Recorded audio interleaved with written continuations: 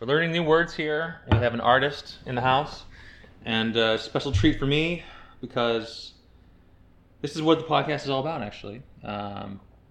We met over a month ago, and it was at the Old Town Art Fair.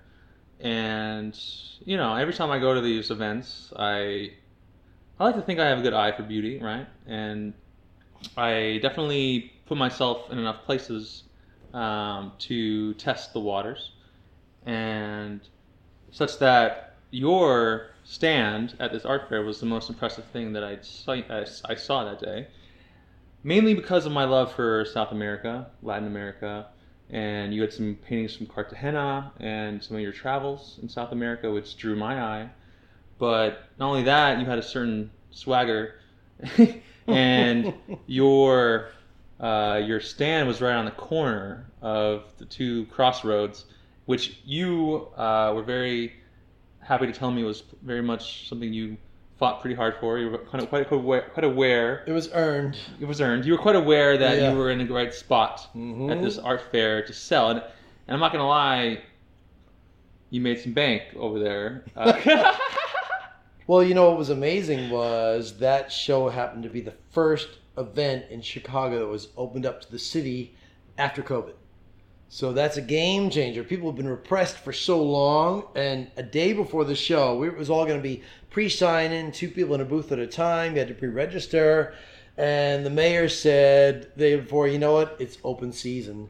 So you had this energy that I've just never felt before. You had all these people who've been stuck in their apartments, not allowed to be in crowded spaces, and basically the starting gate went up and they could do whatever they wanted. So it felt like the old days, and people were digging deep into their pockets and just comfortable to buy stuff that maybe they would have hesitated before on. They were just saying yes. Sharing that stimulus money. Yeah, yeah, right. Finally. Right. So, anyway, I'm so happy because I got the picture and a video of you and all the material that I love to capture when I meet someone the first time. That's amazing, and it kind of paved the way for us to have this podcast. And patience is basically one of the greatest challenges in life, is to learn to be patient for things, to enjoy the process, right? To enjoy Absolutely. every day a chance to work on yourself, on your habits, especially. So, anyhow, I did some research on you, which I always do, and so you're a painter, been based in Chicago area 20 years. You are from a very artistic family, successfully artistic, might I add, in that you might have some secrets to share for artists out there, or lessons, and that we can all learn from. And so, David, I love to kind of simplify things. As you know, there's a structure here. So where were you actually born, though? In Chicago, or where were you born? No, I was born in Long Island. Oh, yeah? New York. And how long did you stay over there? Stayed there till I was 11 years old. Okay. And then Chicago after that? No. No? No, you're trying to figure out where Chicago fits into this, right? It's further down the line. No. I mean, yeah. So I'll can I go further back? Sure. Okay. So my father is a working class British kid Okay. who happens to be very talented just organically. He didn't not come from an artistic family. There's no, a great uncle or great aunt or 5th generation so-and-so that was a Van Gogh. And this is 1930. He was born in 32, and this is, pre-post-war period, and getting out of working class England is going to be almost impossible. And he and my mother fell in love, and he was an aspiring artist and got a few breaks just because he was super talented, and moved to New York to just try to make it. So here I'm just a kid that's born into Long Island, raised by British parents, and I got a dad who's trying to make it in the New York scene, and that's kind of like my starting ground for being an artist, really. It's fertile territory. Mm. Yeah. And so that was 11 years, and then we bought this farm in Canada. My sister's relatives, my mother's relatives had immigrated to Canada, not to America. And she was very close to them, so we'd always go visit them in Canada at Christmas, Easter, that kind of thing. And then my dad's like, he always, I can go on and on. I don't know, do we have 5 hours? No, it's no Joe Rogan. I mean, there's no ads. We got more. I mean, there's no waste of time, but. So I'll try to keep it simple though. So he had been evacuated during the war, and he'd been raised in London and was sent to the country. And his experience was that a lot of kids raised in cities are they're kind of soft in some ways. They haven't had to haul rocks. They haven't had to. I mean, mowing lawns is about as tough as it gets, right? So he was now thrown into this country life because of the evacuation of the attack on London. And he knew that when he had kids, he wanted to make sure those kids knew what it was like to have a sort of a rugged sensibility, to know what it's like to, have to go out and sweat your ass off, throwing hay bales in the mouth for 8 hours, whatever. So he bought this farm with really the intention of us going up there in the summers and getting some of that stuff. We all loved it so much that in the end we said, let's just leave New York and move to Canada. The whole fam. Okay. Whole family. And he at this point was a famous, hugely successful illustrator in New York. And he said, you know what? There's a greater good here. So his career took a hit. He still maintained What was the greater status. good? Is teaching you guys how to... It was having his family intact and being able to raise them the way he wanted them to be raised. Yeah. Wow. So he sacrificed his career he sacrificed to raise some of you it. guys a little bit the way he wanted to do it. So exactly. He basically... He's betting all the cards on you guys, like in terms of like making sure that you guys learned, virtue or proper lessons. That's what really mattered to him, was making sure that we had those qualities within us, our characters being built certain ways, and that was worth more than, let's say, another gold medal at the Society of Illustrators. Right?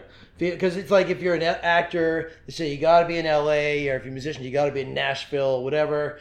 Some actors have said, you know what, I'm just going to live in Winnipeg and I'll just sort of make the best of it that I can. It might mean I miss some roles, but I get to have this other thing, right? Joni Mitchell lives out in the Midwest of Canada, and she probably could get some more hits and things if she stayed right in the center of LA, but maybe there's a price for that. Right. Okay, so then you actually got your degree, right, in art somehow from Canada, Canadian school? So I got a soccer scholarship to come down to Illinois State University. You were a good soccer player? Good soccer player, okay. Yeah.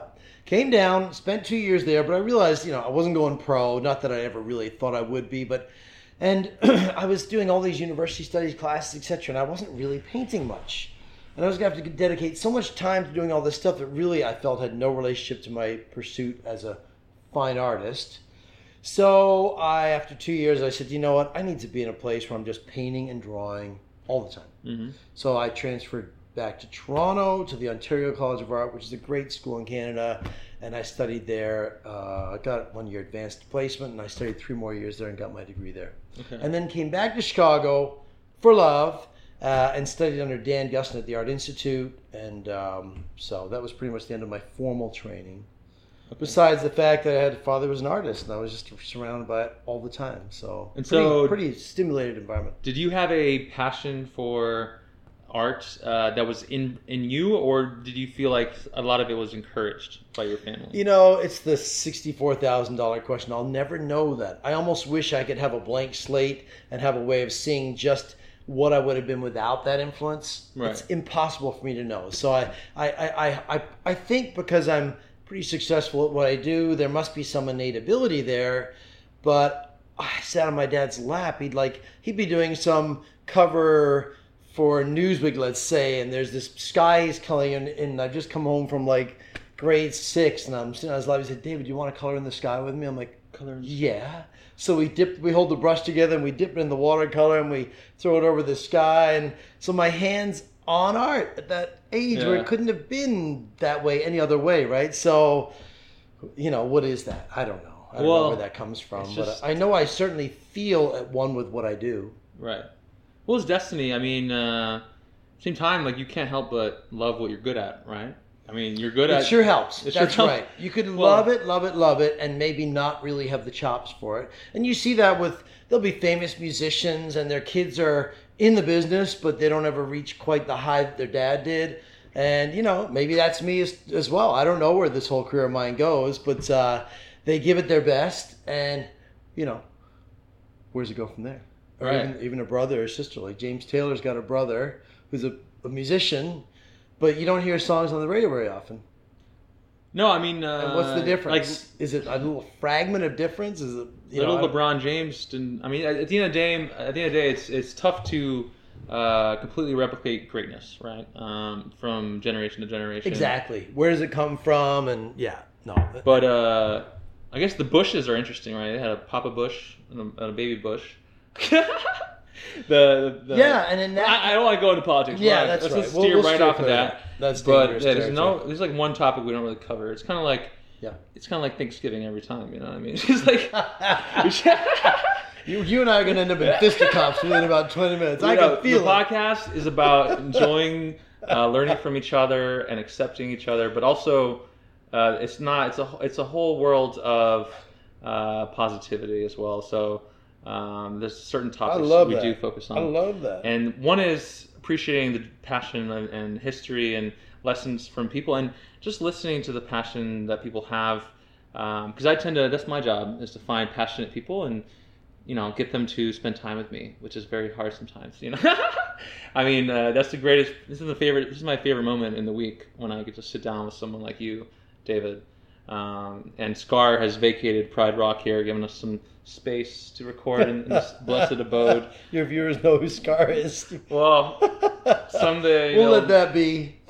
I mean, basically, I don't want to say it, but I have a roommate here right now, and I mean, we have an unspoken agreement that podcast is what's important to me, and I can have the couch. So here we are, and it's special time, and I want to get further into you as an artist, as a traveler, because I love that when I read in your bio on your website, it's pretty good, and I see a lot of myself in you, actually, in terms of how much I love to travel light with a backpack and really discover and find wonder in different cities. And I think you are one of the more traveled people on this earth, from all places you've been. What's the most thrilling place you ever traveled to? Oh man, there's so many, but a few years ago I went to Burma, and that was Aung San Suu Kyi was at a glowing point at that point.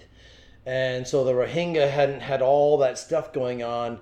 They'd just come out of this military dictatorship. She seemed like she was going to become the new premier of the country, and it just felt like this epic change in the country, and there's all this energy there and all this people who have a true hero to believe in, and combined with the fact that it's the most intact Buddhist culture at this point in history, that's a pretty exotic combination of things. The Buddhism got to you? Yeah, just to feel the devotion, Sometimes I'm envious of people who have absolute belief in something. I'm not one of those. I've seen too much, and I've seen so many different ways of believing that it's hard for me to take any one journey. But there I found all these people who are absolutely devout in their beliefs. Just like in India, you'll see Hindus they don't even question it. Like we might have done 150 years ago with, our Christian faith in, let's say, Europe or in America. And, you're Protestant, your parents don't even allow you the option to think about questioning that. It just wasn't thought about.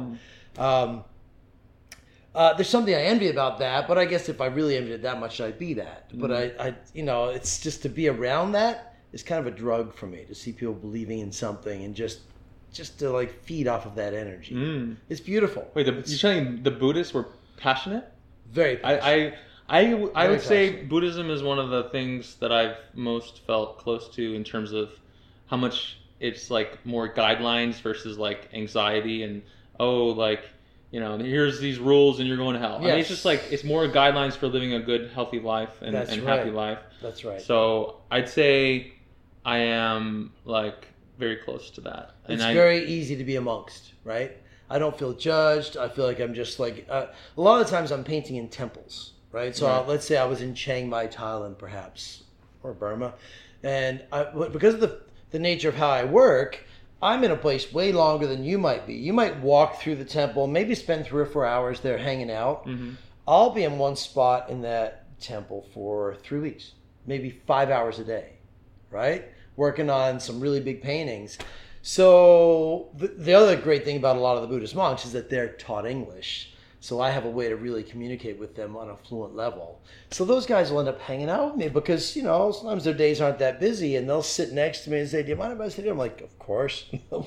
Every day we'll talk for hours and hours about their life, my life, introspection, all of this. So I have an entree point that's very unthreatening, right? I call my easel, it's like a traveling peace sign, because with a camera, you stick it up in the air, you look at somebody, you hit a button, and you might have all the best intentions. You have no nefarious designs. You're just taking something away that they never see, and you might do great things with it. But they have no idea what just happened, right? When I'm sitting there painting, they can see, it's so obvious. There it is. Like, I do my whole painting right there. So it allows them to have their guard down and to actually notice that I'm celebrating who they are and what they are. So it's a great medium for all this other stuff, which is icing on the cake for me, which is communication. So I get access to worlds that would be very hard pressed to have access to if you didn't have like months and months of time. I get there in short order because they see what I'm up to. They don't feel threatened by me and say, "Hey, why don't you come back for dinner? Oh, you get to go. Let's hang out. Let's their guard is way down, and and the way of course I communicate to them, they understand that I'm there to celebrate them as well. So it's if you ever want easy access, bring an easel with you and fake like you're a painter. Well, you can't fake appreciation to that level of sitting there and watching the same image for that long, right? I mean, like, you have to. Well, first of all, you're usually in action, right? I mean, your hands. Yeah, they're seeing a process.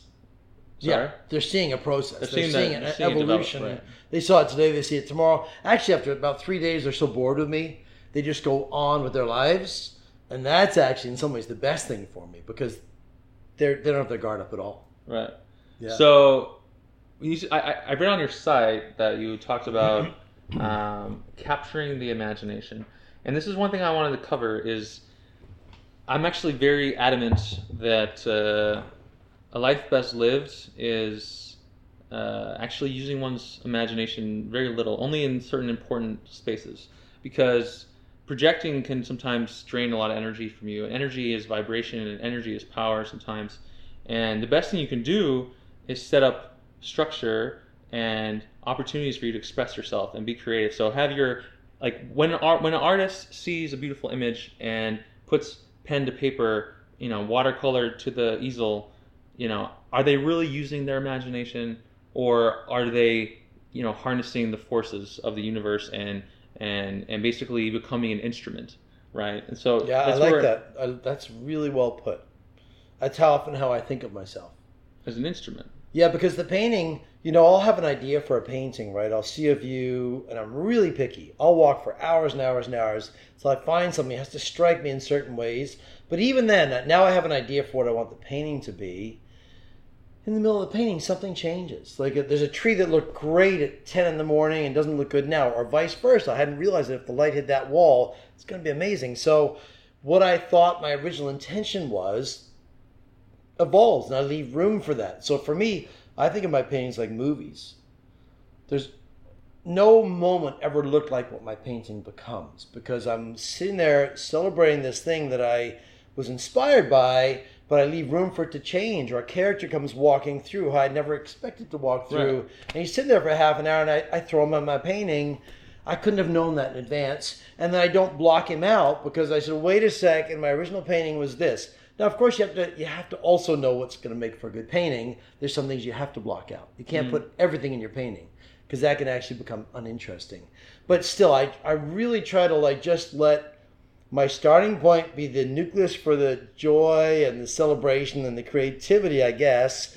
But I just let it kind of offer itself to me, and sometimes the sky will change entirely from what I'd thought it was going to be. And I have to make a judgment whether I think this new sky is better or worse, right? Because it's changing all day long.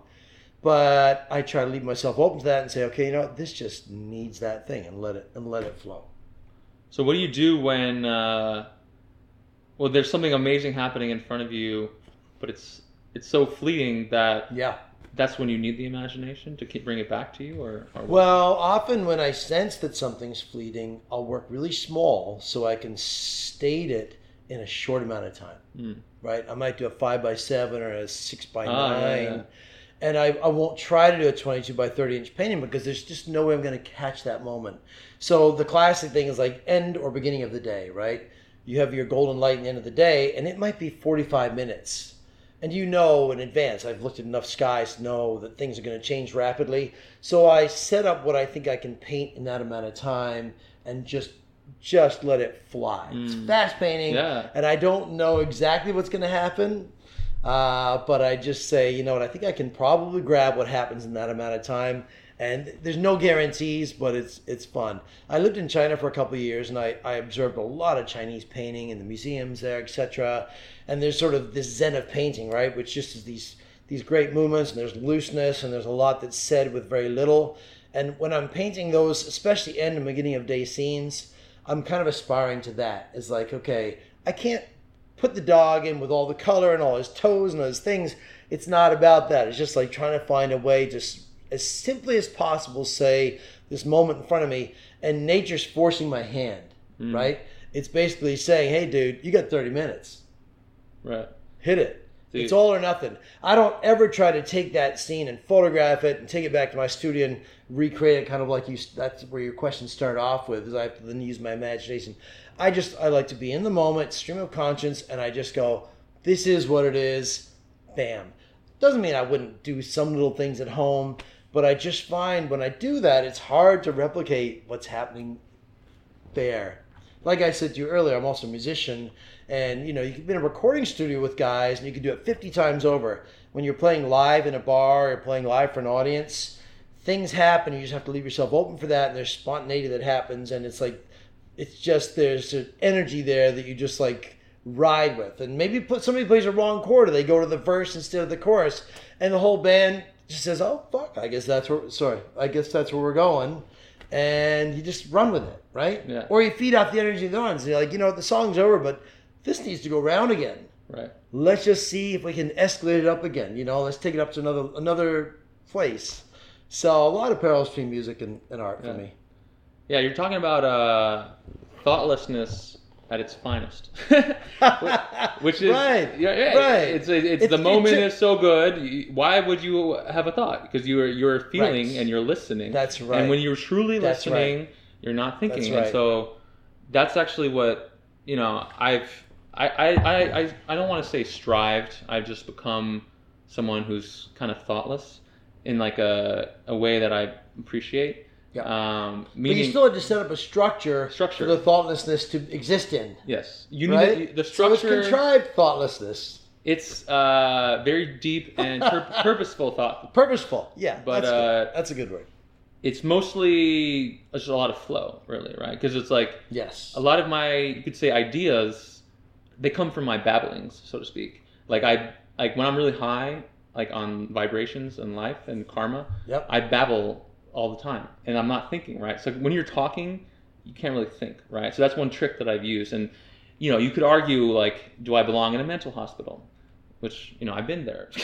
But what I'm telling you is, I've learned enough care for the world and for my purpose in helping the world that I'm very confident that I'm not batshit crazy, but actually I've developed enough structure and routine such that when you cook a meal that you love and it's a lot of action, yes, you can cook it and be talking to yourself and enjoying and practicing things you're gonna say, just completely in the flow without a thought, right? And it's beautiful because here we are having a great conversation, which is like one of those 45-minute moments that is just like fully open to whatever happens. Right. And just riding the moment, no thought, no time for thought, because we're listening to each other. That's right. You're feeding off of each other. Right. And so life can become this amazing dream that you don't think in anymore. And that's what a dream is, right? A dream is all visuals, right? And so this is very similar, where it's all listening. It's a lot of listening, truly. Listening is so powerful. And so, you know, I guess this kind of dream state of consciousness, I'm wondering how more of us can reach it. I think art, like high arts, is like sensitivity is the key to high art, right? And Yeah. being very in Yeah. tune with listening, because you're watching and listening and feeling and drawing and in action when you're in your at your best, at your peak state. And what do you think is stopping more of us from experiencing that? And, I don't know. I think we all have a lot of prejudices, and I'm guilty of it as well. As hard as I try not to be prejudiced, it's so tricky to walk into a situation and not have baggage with you that allows you to predefine that situation. Judgment. Yeah, to suspend judgment is so powerful. Whenever you don't have labels for things in your brain constantly flickering. Right. And so my goal, I don't know if your audience knows this, but really most of my art I create traveling around the world, not being in America. And I purposely put myself in places that are nothing like the reality that I know. And I intentionally do that because I'm quite convinced that wherever humans are in this world, they find a way to find the basic tenets of our lives that bring us joy. Love, children, curiosities, the desire to aspire, to change our lives, to evolve in a positive way. I think humans I just think they're the same everywhere you go, but they found different ways of doing it.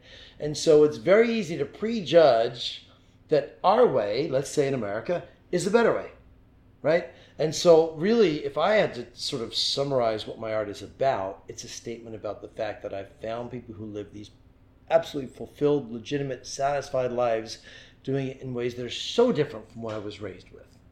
And so the painting becomes like a vehicle for me to go explore that and verify it again. I go to some little village in India, or I might be in Guatemala, I could be even in Russia, and I don't want to prejudge that is the case, but I have this feeling that I'm going to find humanness that I can relate to, and every time I've tested it, it has come out that way. And I've just found beautiful people, but I have to leave myself open because they can walk in a certain way. They can approach me in a certain way that I could go, wait a second, what's that? And I could get my defenses up because I might be using the mechanisms I use in America to judge that moment by. I just have to constantly force myself to be open to, wait, this could be just another way of approaching life. And that's the case. So, a lot of the places I go to paint, like let's say, for instance, I was in southern Vietnam for like 6 weeks. And I went into the Mekong.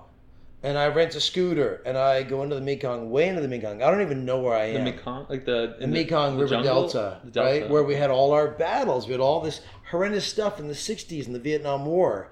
So, I'm going in there. I'm an American kid, and I have some baggage, which is probably that the people I meet, if they know American, might hate me. Because they're thinking about all this heritage, all the stuff that we did or they did, etc. I want to. So I'll go in and I'll just venture on, and I'll go down a path, another path, and sometimes I don't really know how to get out of there. And then I'll find some view that I like, often in a little village that's in the middle of nowhere, and I'll start to sit there and make a painting. Many people might feel threatened by that. They might think, Jesus, man, somebody could come up behind me and slice my throat, or there's all this stuff from before that they might carry to this, and I just have this faith somehow that that's not going to be the case. But my peace sign, I've got my easel there, I've got a watercolor I'm working on. They can see why I'm there, right? So It gives me this little entree point. If I just showed up there and sat in the middle of their town on a chair and just looked around, they'd probably think I was a freak. Right. But if you put a piece of paper up and you're fiddling around on it, they don't. So that offers me access to places. And what my takeaway is that I've just found loving, beautiful people everywhere I've gone. I mean, that has not changed anywhere. So that's really, so the painting for me becomes a symbol of that. The fact that painting exists and I made it there, it in and of itself, regardless of what's on the page, is just like a testament to the fact that I sat in this place somewhere that most people might feel uncomfortable with. And there's proof in the pudding. I sat there for a day, 2 days, 3 hours, I don't know. And I found a way to connect to people. And hopefully they got something from me. I definitely got something from them. And there you go. Yeah. probably have pretty high karma stats. Yeah, I don't know. I guess so. But you're a loving person, and that's what you find when you travel enough and you love the world enough. That's right. My karma has gotten, I've noticed a little better recently, to the point where I really feel the drop. I've told myself, no more jaywalking in Chicago, because in Miami it's so wild and ratchet that I just jaywalk in Miami Beach and everyone's fine with it and it's cool. Right. It's just like the vibe there. So I love it. I do it. But here in Chicago, I'm like, no jaywalking here. Yeah. No peeing in the lake. You know? I'm just saying, like, I noticed the karma drop on these little things. Like, I'll say, like, the other day, I went to go buy some, like, smoked salmon or whatever, and, like, they didn't scan at the register, and I was in a hurry, and I was like, fuck it, I'm just gonna go. And then I had to go back, like, yesterday and freaking buy it, like, and return it and not just, like, clear my karma. Oh, because, like, that's how much I felt. And it's really, I was listening to Tony Robbins' podcast, and it's really, he was talking with some guru, and it's like, only to the point that you are sensitive and feel guilt does it really bring you down at all. But that's the beautiful thing, is like, you know, sometimes you get really sensitive and, you know, you do believe that you're a good person. And you do believe the world's not out to get you. And you do believe you have a purpose in this life. And you do believe you are going to live a long life, beautiful life. And so you trust that now. And you become a person that goes and clears all their karma. That goes and clears all the things that are on their consciousness, because they're very aware. And a lot of people in the world are not aware of maybe what's bringing them down, right? And so at the very high end of energy, vibration, highness, you get really sensitive. So I feel my chakras spinning all the time. I go like up, down, up, down. I'm just like, I'm testing. I'm constantly testing how my crown chakra feels. I'm really sensitive to tiny things, such that most of the time I'm just like, I'm kind of like a blind man, right? So like before a podcast, I always go around the world, play some basketball, and I always have to end it with 3 in a row. And sometimes I shoot my best shots like with my eyes closed. It's weird. Really? Yeah. It's like I'm just saying, like, because your other senses become invigorated. You know, you're listening. Basically, your smell. I mean, the olfactive, the ability to smell things is so beautiful that with a really high vibration and awareness, you start to smell things like crazy, which is just like a different way to live more intensely. Because you know how much smell can really change your emotions, your hormones, whatever. But I mean, it's far off from painting, so I don't know where we went here. Well, one thought I had while you were saying that, though, is you're talking about people with sensitivities. The thing I'm finding in the way I travel and where I end up is that I keep bumping into people who are of the like mind, that they feel like they're citizens of the world. They don't really feel like they belong to any one country, right? India is a great example of that. I was in Munnar, India. It's up in the tea plantations, and I was at this little old English cottage in the middle of nowhere. It's like $3 a night, and I got my kids with me and my wife with me, and we're just hanging out. And who shows up? Another couple from Italy and somebody else from Russia. And the thing, so at this place, it was cool. They said, you know, for $1.50 at dinner, we'll make a big family meal and you guys can just have dinner here, right? And we're like, cool, that all sounds good. So now you have like 20 people sitting around a table who have, for whatever reason, managed to find themselves in India, traveling like hours and hours and hours into the mountain. And then there's a town where they could have stayed, but no, they went and found a path out to this little tea plantation, and there's this little old sort of English/Indian cottage, and we're now sitting around a table discussing our lives. Of course, the conjoiner is that we all speak English, luckily, right? I'm not fluent in any other language. I speak a few bits and pieces. So I'm elevated by the fact that they have taken the time to learn English. Lucky me. But we're communicating on the fact, this sort of commonness, which is that we all sort of believe that there's like, you know, no borders in a way.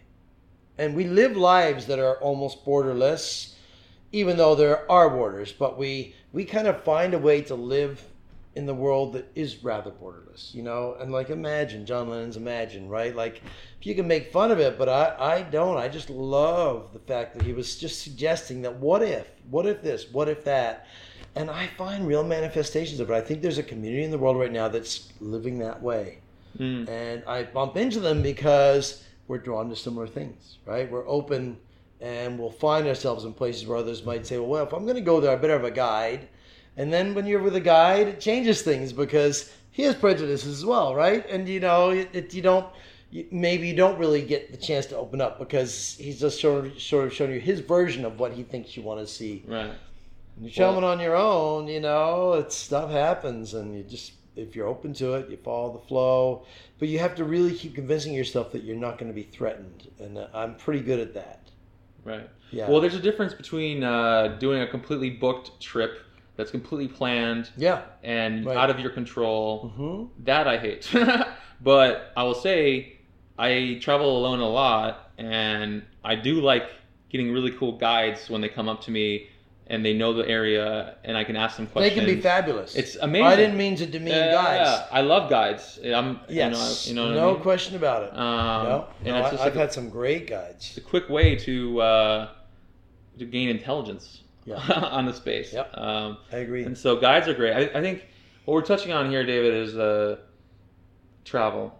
Travel, I think, is the key to really our is. world elevating its consciousness. Really and that's is. why I have a nonprofit I'm going to start working on probably for next summer. It's called Magic School Bus. And we're going to get pro athletes to sponsor like little league teams and sports teams from like inner cities or whatever, or middle of nowhere USA, to travel and get experience travel. And an offer that their parents can't say no to, but that will change their kids, and in good ways, right? And so to have all these kids going, for example, to Spain for a soccer tournament, is just going to like give them more dignity as well. Right. To have them take flight, right? Because what I see is America that's a bit divided, but also has pockets of crime and just almost misery, you could say. But what it is the kids not having enough dignity for themselves, not finding some kind of flow in sports or art, and just being kind of products of the environment, of the influences on social media, on the negativity around them. And we need more kids to experience flow, but also to experience travel. And what is the best flow but an airplane, going through the wind? So I think just promoting more travel, and I think what's cool is I'm seeing more and more big budgets. What I'm saying is, I don't know, Biden's on a roll right now, like with like infrastructure bill and all this and that, and during the pandemic we like raised the poverty line, or not poverty line, but like we took up so many people out of poverty because of all the money we're giving to people, which is kind of similar to the whole, what is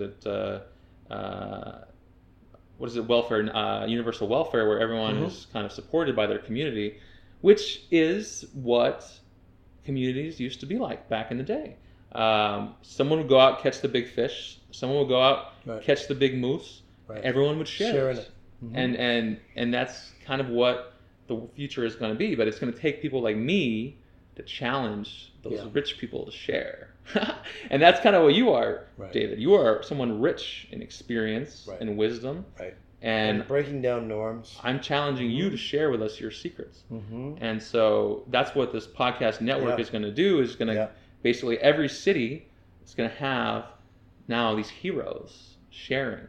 And so not only does the host of the city, challenge these people to share, but also, help run the Magic School Bus.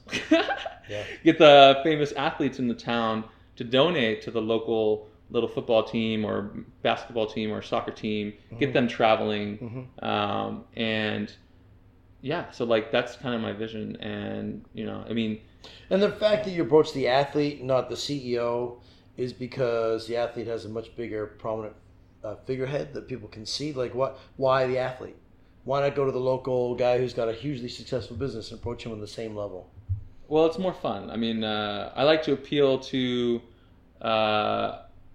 It's just way more connected to the kids. I mean, I feel like an average athlete, can empathize way more with a kid team because he's been on the team. Like, are we saying, we're going to take marketing and business classes and from college and take them traveling. No, like I'm Not talking as about being the wealthy figure who's got that money. The well, athlete, that's the thing about the the guy you're athletes. talking about has a lot The of money. athletes have a lot of disposable income, and they have a passion for sport, but that only lasts so long, right? Right. So what are they going to do afterwards? And I'm not trying to like structure their whole life or anything, but ideally an athlete becomes someone who uses that power for good, right? They're heroes with power, and a lot of times it's not that easy. Power is responsibility, and money is also, blessing and a curse in that it's stress. And so you have a lot of gifts given to you, responsibility. Suddenly you have pressure to dispense that properly and do your best, and it's kind of hard. And so anyway, I think it's a fun enough project, but it's not all about that. But I think anyway, getting people to travel is a great way to open up people to being less judgmental and suspending judgment. That's it right there in a nutshell. That's what happens when you travel a lot. It allows you to be less judgmental because you'll just be aware of other realities and how people live their lives, like I've said earlier. I couldn't agree more. There's really no downside to traveling, is there? I think life is about how many experiences you collect and learn from, right? I mean, to experience something and have it be shitty and then do it again and again and again, which is what a lot of people are doing, like watching the news. It's like some people just don't realize. But with enough experience comes sensitivity, memory, and openness. So travel alone can elevate this world into a beautiful place. And so that's what I really bond with you about is just like your amount of experience, places you've been. And so I do want to bring it back to artistry because that's the thing about the future is with a lot more things running themselves and a lot more free money on the table. But at the same time, where is the purpose? Where is the pleasure? Where is the artistry, and does that make money, and how can it help more? I guess you definitely have some secrets to share with other artists who might be struggling. Maybe they're forcing too much. I think this is also something I've learned is when I'm really high, I notice every time there's an ego impulse forcing something. I can completely distinguish between what is ego and what is soul. And the soul flows. That's clear to you? It's clear to me at my highest points. I'm kind of like feeling out, blind, falling into things, right? Yeah. And loving it. But that's at the same time, you have to get really high for it to be that clear. Because when you're that high, for some reason you notice everything. Because you have a bird's eye view, so to speak. And so how do we help others who are not that high to begin kind of testing more things, but also finding success as an artist? Like, do you remember? Is there anything about you as an artist that, if you looked at yourself as a younger self, or say there was a junior artist who was struggling to make money, and they were questioning themselves? I think we talked about this at Chili Time. The questioning of oneself, and at some point you stop and you accept yourself. But a lot of younger people question themselves, and is that okay to question oneself? I mean, I think it's important as well when you're younger to find your path. But is it maybe more important to throw yourself in as many experiences and challenges as possible versus kind of staying there in limbo, questioning without moving? That's a lot to bite off. You just I question myself all the time. Okay. But I also have this inner confidence that makes me feel comfortable to just keep making marks on a page. You know, it's intimidating. You walk up to a piece of paper and it's blank, right? You hear artists talk about, or writers talk about writer's block. And I'm aware of the fact that painters have had the same thing. But for some reason, when I approach that page, I feel, and maybe my parents gave me a sense of self-esteem, I feel worthy of making marks. I don't presume that they're necessarily going to be profound ones, that they're going to be, world relevant, but I'm comfortable just to make them because there's a joy in making them, right? So there's a sort of hedonistic quality, which is I love seeing what happens when I mix this color and this color and see where it goes and see where it evolves. And I've had enough successful paintings that I feel like maybe I still have something to say. I don't know, it's really tricky territory. I'll tell you this though, you're asking about young artists. When I got out of art school, it wasn't clear where to go to make a living, right? I knew this. I knew I didn't want to wait tables and paint Saturday and Sunday in my apartment because I felt like I just wanted to be able to paint all the time. So the trade-off for that was I took a lot of commissions, and I still do. And the way I saw my commissions was a way of having a brush in my hand all the time, right? Since I left art school, I've never had another job besides painting. I mean, I make music for a living as well. That's icing on the cake. But as far as surviving, I've just done it by painting. And so I found the balance between doing commissioned work, which allowed me to be working all the time with watercolor and I can paint in any medium, but that's the lion's share of what I do. And then that gave me the chops, right, to be facile to do the other things I want to do. So you'll sometimes hear musicians say, I was a studio musician for years, right? And I was a guitarist, and the demands of that studio work were so high that I had to learn this. I had to learn that. I had to sight read. And they became so at one with their instrument, maybe not necessarily, maybe they're doing jingles, right? Or being a background guitarist for some band who's recording an album that's not their album. But the demands for doing that were so high, and they had to step up to that level because that's what they're being paid to do. In essence, my commissioned work gave me the chops to be at one with my brush. Like when I pick up my brush and I have my palette there and I look into the world and I say, okay, there's a sky I love, I don't even have to think about how to make that sky. Yeah. I just know.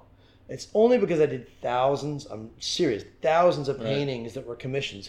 So I always struck this balance. And the demand I placed on myself was that I wanted to make my living as a painter, only painting. So that's the route I took. There's lots of other routes. My father, he was around in the golden age of illustration. You could be hired by Sports Illustrated to do a 12-page spread drawing. They don't do that anymore, right? So that industry has been shut down enormously by photography and other means of, of course, computer-generated images. So it's a little harder and harder to find a way to use your skill set besides just making the art that you want to.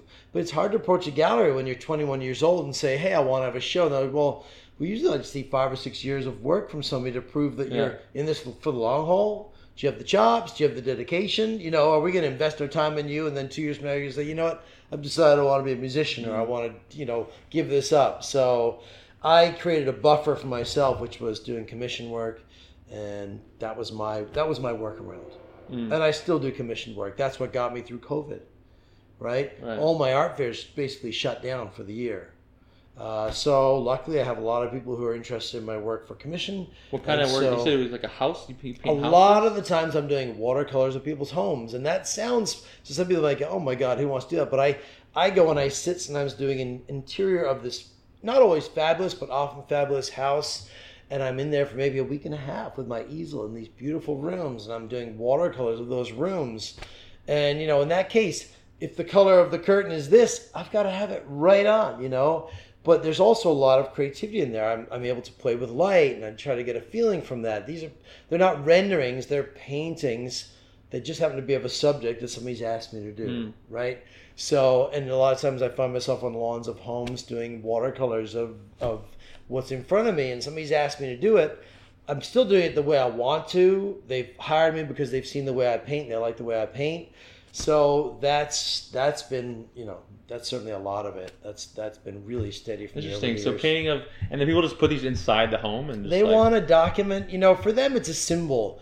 They look at it and they see their kids, they see their dog. The kids aren't in the painting, but it triggers all these memories, right? I'm really painting a symbol is what I'm doing. But from my perspective, I don't even really care about the architecture. I'm just capturing light. That's my takeaway. That's the selfish part for me. To me, a successful painting really has to capture light. So I'm being paid by somebody to study light. It just happens to be, could be a column, an ionic column, or some Frank Lloyd Wright structure. I'm not sitting there saying, oh, I'm here because of the architecture. I'm just looking at light hitting things, and it happens to be this house and this lawn and that tree and whatever. And that's my high in that painting, is just capturing light. So that's what I've taken to my fine art. I'm pretty good at embracing light, and light is to me like the common language. I don't care where you are in the world. Your experience of a day, if you're not blind, is through light, right? Wow. Sound and light, but visually, there it is. It's the common denominator everywhere. The sun comes up, you can see things, and so that's a lot of artists really get off on light. I mean, it's a powerful experience, and being able to sort of capture it and say things with it, that's a lot of my mojo right there. Damn. All right. Well, you're quite the minimalist. I love that. I mean, I think if you can distill your passion down to such a simple thing, I think that's when you reach a point of consciousness where you are very easily turned on. Just to go back to that for a second, there's a whole movement now of what's called plein air painters. En plein air is a French expression, right? And I'm one of those.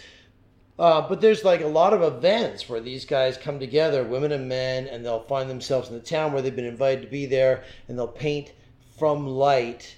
And that's a lot of what like Monet and... So it's from light versus from imagination, really. Yeah, or from a photograph of light. Right. So it's from reality, and you're in the in the field. And your experience, it's experiential. You're being struck by that light, and you're relaying onto the canvas and it's making you move, feel and from that. Right. Beautiful. Whereas like 300 years ago, there was no photographs, so painters then would maybe go do studies, or they'd have to just try to imagine what that light was. They might recreate scenes, like in their studio, they might have somebody pose for them and try to create those things. We have the camera now, and that light can be a crutch. The experience of going back and looking at things and looking at real light is what a lot of people do, and I do, and it's my preferred way of working. Sometimes I have to do workarounds, but it's a drug. You talk about getting high. When I'm looking at light, it is a drug for me. Yeah. Just like, music sounds when I'm playing like I did last night with this fabulous guitarist, and he's making sounds. I'm hearing them. They're real to me. They hit my body. It's not a recording of sound. It's sound in the room. And then I feel that, and I go, okay, how am I going to respond to that? How am I going to change the rhythm on my guitar to feed off of what I'm hearing from him? And then the room is giving me sounds back, because there's people who are like liking it or not liking it. There's silence. That could be like deafening in a way, or people getting off on it. So there's all this stuff, and that's real sound, right? It's like, it's there, and you're in the moment. And so I'm trying to draw a parallel between being a musician and being a painter, is that high, and there'll be a note that my guitarist will hit, and he'll look at me, and we both know that was just like a moment, right? And we just understand that we felt the same thing, right? And then where does it go from there? Live music. Where does it go from there? And it feeds, and then it has to end at some point, right? And you look at each other and go, okay, there's nothing else to say here. We're kind of done right now, and then end it. Yeah, a little afterglow from these highness moments. Yeah, and a painting, you have to be able to know when a painting's done, right? You can't just keep working it and working and working it. You have to say, okay, it's saying something that satisfies me, and it's done here. Just like this interview. Right? You have to kind of know we can't speak through 3 days here. No. It's like, what's enough to keep this audience interested and feel like they're getting something, or they're like, hey, I'm kind of done with this. I've got enough out of Dave. Right. Well, yeah, you got to have high standards in life. That's really the key to life. If I can say one thing is, you have a standard for your experience of life that draws you to these pockets and circles and rooms and open airs, patios where it's very good vibes and positivity from everybody. And yeah, I mean, I don't even know how people are going to. Sometimes you just need to get a little taste of it, right? And then you taste it, and it's so good, you want more, right? Yeah, and so goodness is like that as well. The taste of the goodness, and ideally, listening to everyone needs role models, right? And I think. And some of us are blessed to be just offered them, like parents. You can't pick your parents, but you can just be lucky that you've had them close at hand. Right. If you don't, then you got to go find them, right? You got to go find them. But it's on you. It's on you. It's your life, and you can't blame your upbringing. No. Although no one is blaming you for who you are, because you are who you are because of everything in your past, and that's why that's one realization that really helps people not judge, is to be like, you know what, this person had an upbringing that made them who they are, and you know, they have karma. They have. It's not even their decision really. They're kind of just like. It's just getting very deep. But what I'm saying is, anytime someone has an opportunity to listen to a role model, I think just creating a space for more role models sharing their good habits, and that's what this podcast is for. And that's why we're going to spreading this around the world, every city in the world, every city in the U.S. by 2025, even small cities, because 24. Only a 6-month season in every city. Peak travel season, best vibes, best weather. Everyone's vibing, happy. Chicago's vibing, and 24 episodes with a bunch of videos and other content and exciting stuff and art walks. And what I'm saying is, Springfield, Illinois, or Cleveland, or a random town can also have their 24 role models every year. Absolutely. You know what I mean? Like, there's space for that. That's why I keep it to 24. And so, I like it. Those role models and people listening to role models, that's what's not happening enough right now. And so, speaking of that, we're near the end, and it's quite a structure where we talking about, David, you've shared so much. What is one of your good healthy habits? Maybe tell us how you start your mornings, or how you carry the energy that you have through the day. It's a good point. You know, I talked about writer's block before. For me, I just put myself in a space where I have my materials and my paper and something I love. The starting point is always something I love, right? So I never started painting unless I'm absolutely smitten by what I see. So I'll keep searching, I'll keep walking. If I'm on a road trip somewhere, I'll get in a scooter, or I'll drive, and maybe, like, you know, I've been doing a plein air festival in Telluride, and to get to Telluride and to get back, each way is 22 hours, right? It's a long drive. And I might just take a side road, and I have no idea what's down there. I just have a feeling, though, like I had enough urge to want to get off the highway and drive down a side road, make another turn. I might make 20 turns and find nothing, but I might find something. And I don't paint unless I find that something. And I know that when I found it, the energy just comes from that interaction. Sometimes I got to get out of the car and walk halfway into a farmer's field to get the place where, but I have a hunch. Now I'm like sort of weeding it down. I'm like, wait, that silo is awesome, and those barns are cool, and something about the time of day and the light and everything. There's something, this is good, but I think if I go over there, it'll be better. And then I get there, and I know that all of my good work comes out of that, so I just trust in that. But you have to get up. You got to get in your car. You got to walk down the street. You got to just do the ritual. Is you get your material together, you fill your backpack, and you get yourself prepared to go and do it, and then you just go looking. And so I know that the habit is just to get up and make myself do it. I never say, I think I'll just watch TV today. I just don't do that. It's just not how I do. I just say, it's a day. I'm a painter, and I'll go do it. And I just go and do it, and I have faith that I'll find something. Now, it's easier usually for me to find things in places like when I'm traveling, because it's fresher to my eyes, it's more exotic, it's things I'm not familiar with. Here I have to look a little bit deeper because I am so used to seeing things, right? So I have to maybe drive to the south side or drive out to the countryside, I don't know. But, I don't stop until I find that. And then once I've found it, I just have faith that this thing takes place, and it does. Doesn't mean that every painting I do is great, but, the lion's share of them are great to me. Whether you find them great, I don't know, but they're, I don't want to be spinning my wheels all day unless I believe in this thing, and for whatever reason I believe in it, and then, seems like after 30 years of painting, enough people have believed in it, so I find myself sitting here talking to you after having had a great show. And Telluride was great, and Old Town was great, and I hope I have some more, And people come to my gallery and find my work that way, and the galleries in my house, and, I'm open to all that. Yeah. So, you have high standards for exploration and discovery and being wild and experiencing wonder and awe.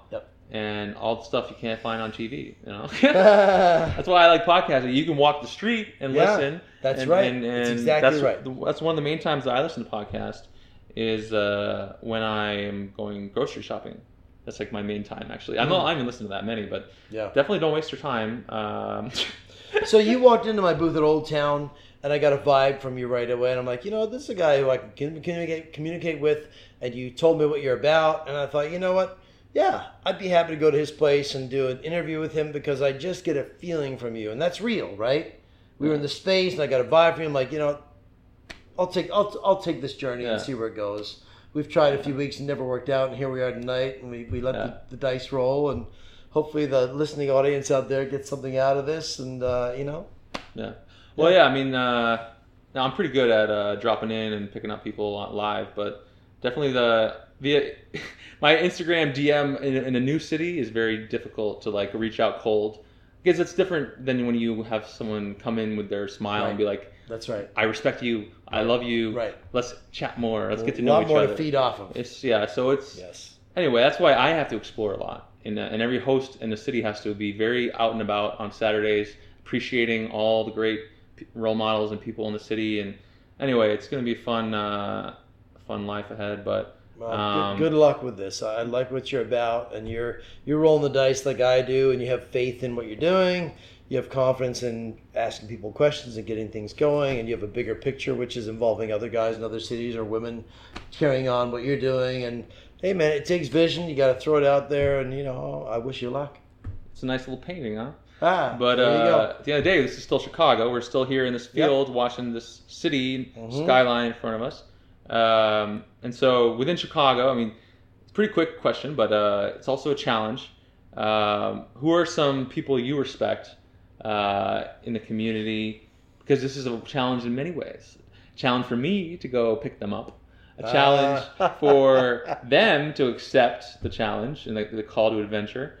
And then a challenge for you to come up with something interesting, maybe outside of your world. Interesting that you asked me that question. I'd probably want to give it a little more thought. That's what I always get. But I know gems. I know people there who are gems that are underappreciated. And, Harrison Bankhead would be one of them. He's this fabulous bass player in North Chicago. And he's just got all the goods, and I feel like sometimes he's just not appreciated as much as he should be, and so you could just feed off of that guy. Okay. You could just feed off of him. And I probably could sit here and think of a few others, but that's the one that comes to mind, but I'll gladly let you know others, and, yeah.